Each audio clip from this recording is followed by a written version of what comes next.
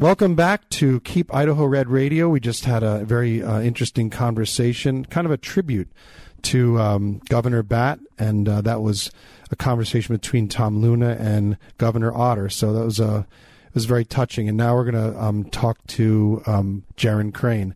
And Jaron is part of our freshman segment. He's a first-termer.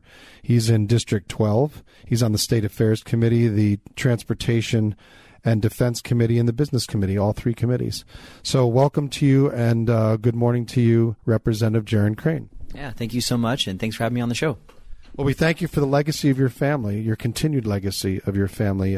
Brent's a dear friend, and we loved your father, of course, as treasurer of this state for a number of years, and we thank you for now joining the club. So, hey, so Jaron, let's talk about the first thing people always want to know is why did you run? Like, what got you involved in this thing called politics? Great question. So it's something that I knew that I wanted to do. I studied it at Boise State, got my degree in that at Boise State.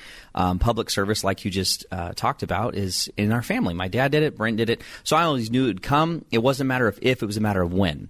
One of the things that Brent and I talked about was not running in the same district so that we didn't dominate a district or people feel monopolized in a district. We always felt it was important that we would be in opposite districts, or at least in opposite chambers, if that's how it worked out. So a few years ago when Gary Collins retired, he's now passed away just as of a couple of weeks ago. But when he retired a couple of years ago, Brent called me and said, "Do you want to run?" And I said, "No." We had just bought American Fire Protection together. I said, "I'll run the new business. If this is supposed to work out, an opportunity is going to come wide open. It's going to be really obvious, and I'm going to fall into it." And wouldn't you know it, that's exactly what happened with the redistricting. They drew a brand new district, and there was no one there. So it was wide open. I called Dad and Brent, and I said, "What should I do?" And they said, "Stick with the house. That's the fun one." So we jumped in the house, and so here I am. Well, so your brother represents District 13, and you represent District 12. So let's talk about, you've been at the center of a couple of really critical bills that are really out to protect Idahoans, especially children, and especially children and women, with another bill. So let's talk about first what they call the library bill, which used to be, the genesis was House Bill 666 from last year, aptly numbered, of course. So tell us where that's at. There was a vote on something last week, but you've gone back to the shop and you're making it better, and maybe tell people where that's at and what you expect. Okay, absolutely. So, yeah, it was originally 666 2 years ago, and then it was 139 last week. We went to the House Education Committee on Wednesday, and we lost on a 9-8 vote in committee. So the bill was killed. So we went back to the drawing board literally that day and said, what do we got to do? Let's get this fixed. So we met with different stakeholders and talked through some of their frustrations, some of their sticking points, some of their issues with the bill. We began to see what we could work on, were there changes we could make, and then the things that we were going to hold firm on. One of the things that we are not going to move on is that there needs to be some sort of penalty provision. We did move on the amount. It originally was $10,000, and we've moved all the way down to $2,500. The other thing that we moved on was there was the ability for a child to take out a magazine, and each person they showed it to could also claim damage. And therefore, that could go from $10,000 to $100,000 very, very quickly by just showing it to 10 friends. So we've changed that to where it's only $2,500 and it's per the book, so that it's a one-time, not a multiple. That was a sticking point. We've also done a work on the 4 years down to 2 years to make sure that they have that statute of limitations. They'll have 2 years as well. So that's kind of where the bill's at. We will be introducing it in House State Affairs Committee tomorrow. The RS got a C1 today. We had to make a technical correction on one of those things that we agreed to. So we'll be bringing it in House State Affairs tomorrow morning. And we should let people know this is being taped on Thursday, so tomorrow will be Friday. There is a chance, yes, that you may not meet tomorrow. Tell people why, and then when would the bill be heard? Yes, thank you so much for that. So due to the loss of Governor Phil Batt, there's discussion that tomorrow we may not actually meet. We might have a recess day and allow people to go to the funeral and be a part of the proceedings for that. That's to be determined. We are going back on the floor this afternoon, so we'll find out more information this afternoon for sure. And so that bill would then just be introduced on Monday morning, right? Okay. Now, can you remind people, in terms of the books, where would this impact? Would it be the public schools? Would it be public libraries? Would it, like, what would this law apply to? And great question, Vic. So this will actually apply to school libraries as well as public community libraries. These are tax-funded institutions, so that's why we have a vested interest in what is in those libraries. The other thing is we are not penalizing librarians, and that's a misnomer. To get in front of that, the librarians have nothing being charged against them. It would actually be if a parent brought this forward and said, my kid suffered damages and now he's got an addiction or problems, they would be charging the institution. The institution would be the Board of Trustees, would be the name party, but more aptly, it would be the library itself is going to have to come up with the $2,500 and handle that. It's not at librarians, but it would be public and community libraries as well as school libraries. Because last year that was the clarion call, is like you're suing librarians, and so that has been totally taken out of that bill. So you have a much better bill, and you feel much better about the odds of this bill. Let's talk about another one that's very near and dear to your heart, which is human trafficking.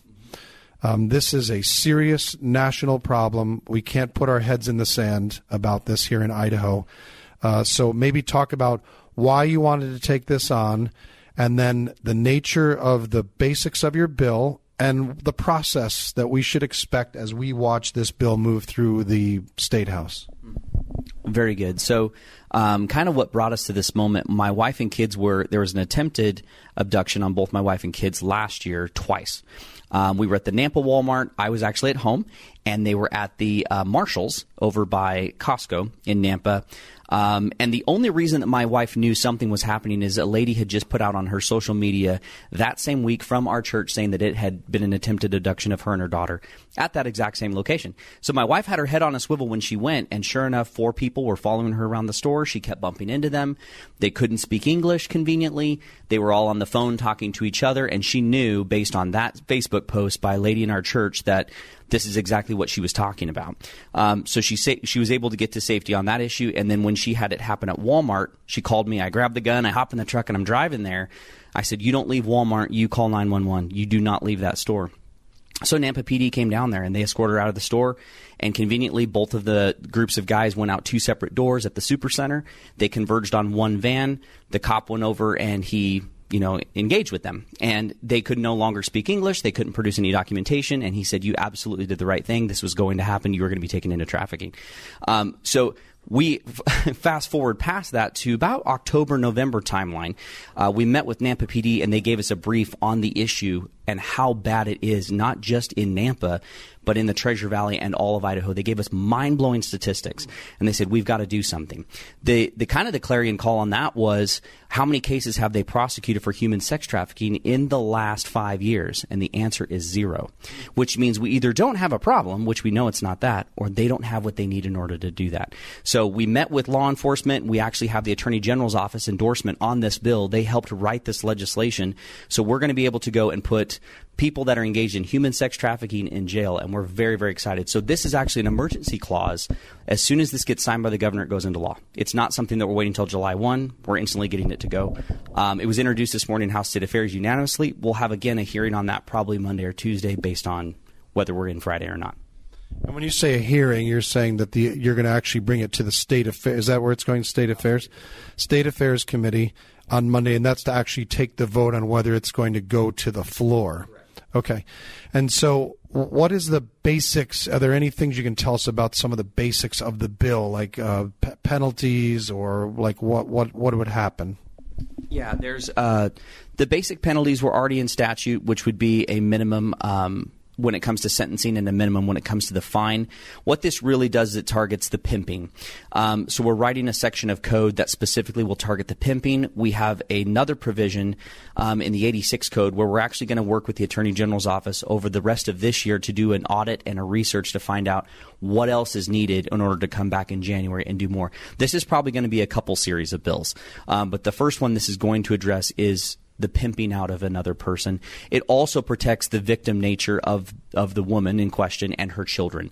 It's very important that when they're put on a witness stand, they're not called prostitutes. They're not voluntarily doing this.